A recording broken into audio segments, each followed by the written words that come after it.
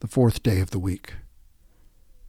When the Advocate comes, whom will I send to you from the Father? The Spirit of truth who comes from the Father, he will testify on my behalf. John 15, verse 26. The Spirit helps us in our weakness, for we do not know how to pray as we ought, but that very Spirit intercedes with sighs too deep for words. Romans 8, verse 26. The Holy Spirit is present and active among us. The ascension of Jesus was not a loss, as if what he had done among us ceased. Rather, it was a gain. For in the man from Nazareth, the power of God was made known for a few short years, across a limited territory. But now, by the work of the Holy Spirit, that power is let loose across the whole world for all time. Someone has accomplished that for most Christians. The Holy Spirit is simply a kind of vague blur. What is your understanding of the Spirit? What works of the Spirit can you identify in your own life and in the lives of Christians across the centuries and around the world, or in your own community?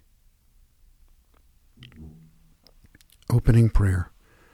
Come, Holy Spirit, you are the sacred breath through which we have life. You are the blessed wind, one divine driving force by which we are refreshed and invigorated, as the mist of morning that obscure the road ahead are dissipated before the sun's brightness. So clear away our confusion and dispel all false notions and evil intentions. Then empower me and all who seek your strength to do your will. Blessed are you, together with the Father and the Son, one God, in every age and beyond all time. Amen. Psalm 89, verses 11 through 17. The heavens are yours, and also the earth. The earth and its fullness you founded. North and south you created. Tabor and Hermon shout for joy at your name. Mighty is your arm, strong is your hand. Your right hand is exalted. Righteousness and justice are the foundation of your throne. Loving devotion and faithfulness go before you. Blessed are those who know the joyful sound, who walk, O Lord, in the light of your presence. They rejoice in your name all day long, and in your righteousness they exult. For you are the glory of their strength, and by your favor our horn is exalted. From the prophet Hosea, the 16th verse of the 2nd chapter through the 5th verse of the 3rd chapter. It will come about in that day, declares the Lord, that you will call me Ishi, and will no longer call me Baali. For I will remove the names of the Baals from her mouth, so that they will be mentioned by their names no more. In that day I will also make a covenant for them with the beasts of the field, the birds of the sky, and the creeping things of the ground. And I will abolish the bow, the sword, and war from the land, and I will make them lie down in safety. I will betroth you to me forever. Yes, I will betroth you to me in righteousness and in justice, and loving kindness and in compassion. And I'll betroth you to me in faithfulness. Then you will know the Lord. It will come about in that day that I will respond, declares the Lord. I'll respond to the heavens, and they will respond to the earth, and the earth will respond to the grain, to the new wine, and to the oil, and they will respond to Jezreel. I will sow her for myself in the land. I'll also have compassion on her who had not obtained compassion. And I'll say to those who are not my people, you are my people.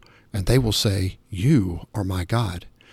Then the Lord said to me, go again, love a woman who is loved by her husband, yet an adulteress, even as the Lord loves the sons of Israel, though they turn to other gods and love raisin cakes.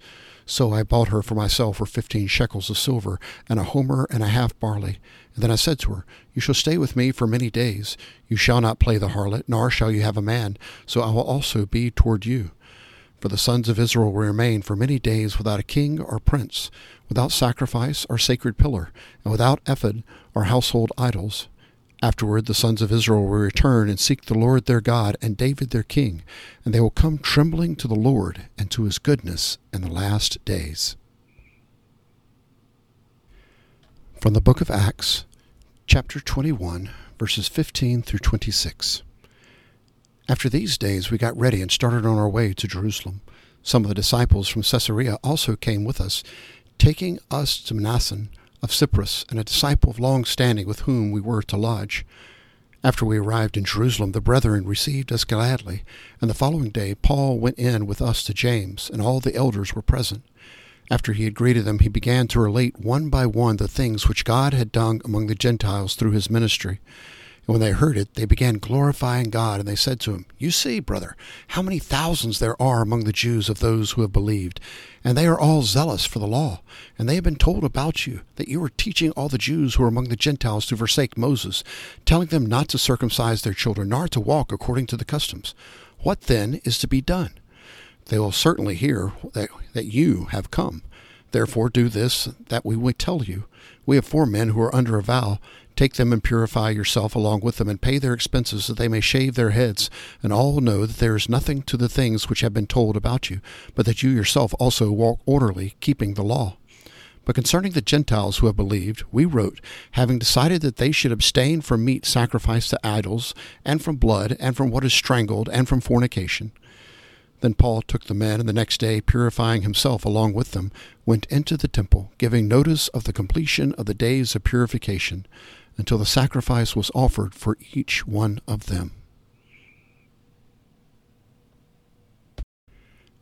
From the Gospel according to Luke, chapter 5, verses 27 through 39. After that he went out and noticed a tax collector named Levi sitting in the tax booth, and he said to him, "Follow me." And he left everything behind and got up and began to follow him. And Levi gave a big reception for him in his house, and there was a great crowd of tax collectors and other people who were reclining at the table with them. The Pharisees and their scribes began grumbling at his disciples, saying, "Why do you eat and drink with the tax collectors and sinners?" And Jesus answered and said to them, "It is not for those who are well who need a physician, but those who are sick. I have not come to call the righteous, but sinners to repentance." And they said to him, "The disciples of John often fast and offer prayers. The disciples of the Pharisees also do the same, but yours eat and drink." And Jesus said to them, "You cannot make the attendants of the bridegroom fast while the bridegroom is with them, can you?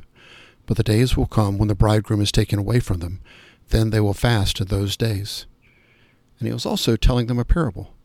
"No one tears a piece of cloth from a new garment and puts it on an old garment.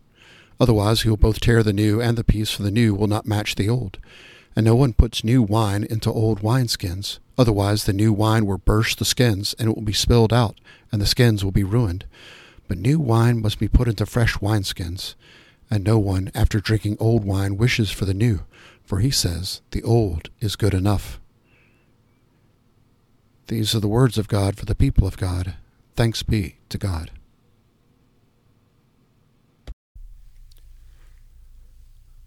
Wednesday's prayer. In the middle of this week, good Lord, assure me again of your presence in the midst of life. Renew my strength and determination to do your will on earth, even as it is done in heaven. Save me from self-contentment, from a vision that is too narrow. Enable me to reach beyond my parish into my community, beyond my community into every corner of your anguished world.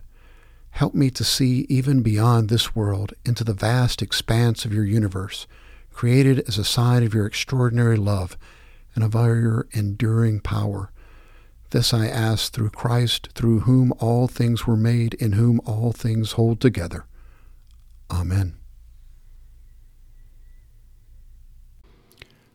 A prayer by Jeanette Strucken from her book Prayers to Pray Without Really Trying.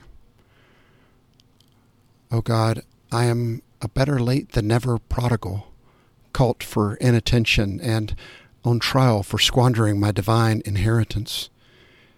Handcuff my ego, but free my spirit. Condemn my laziness, but acquit my intentions. Penalize my fake humility, but accept my desire to improve. Judge my disobedience, but pardon my delay in repentance. Lord, above all, don't kill a fatted calf, but just come to meet me. Amen. The Lord's Prayer, traditional text. Our Father, who art in heaven, hallowed be thy name. Thy kingdom come, thy will be done on earth as it is in heaven. Give us this day our daily bread, and forgive us our debts as we forgive our debtors. And lead us not into temptation, but deliver us from evil. For thine is the kingdom, and the power, and the glory forever. Amen.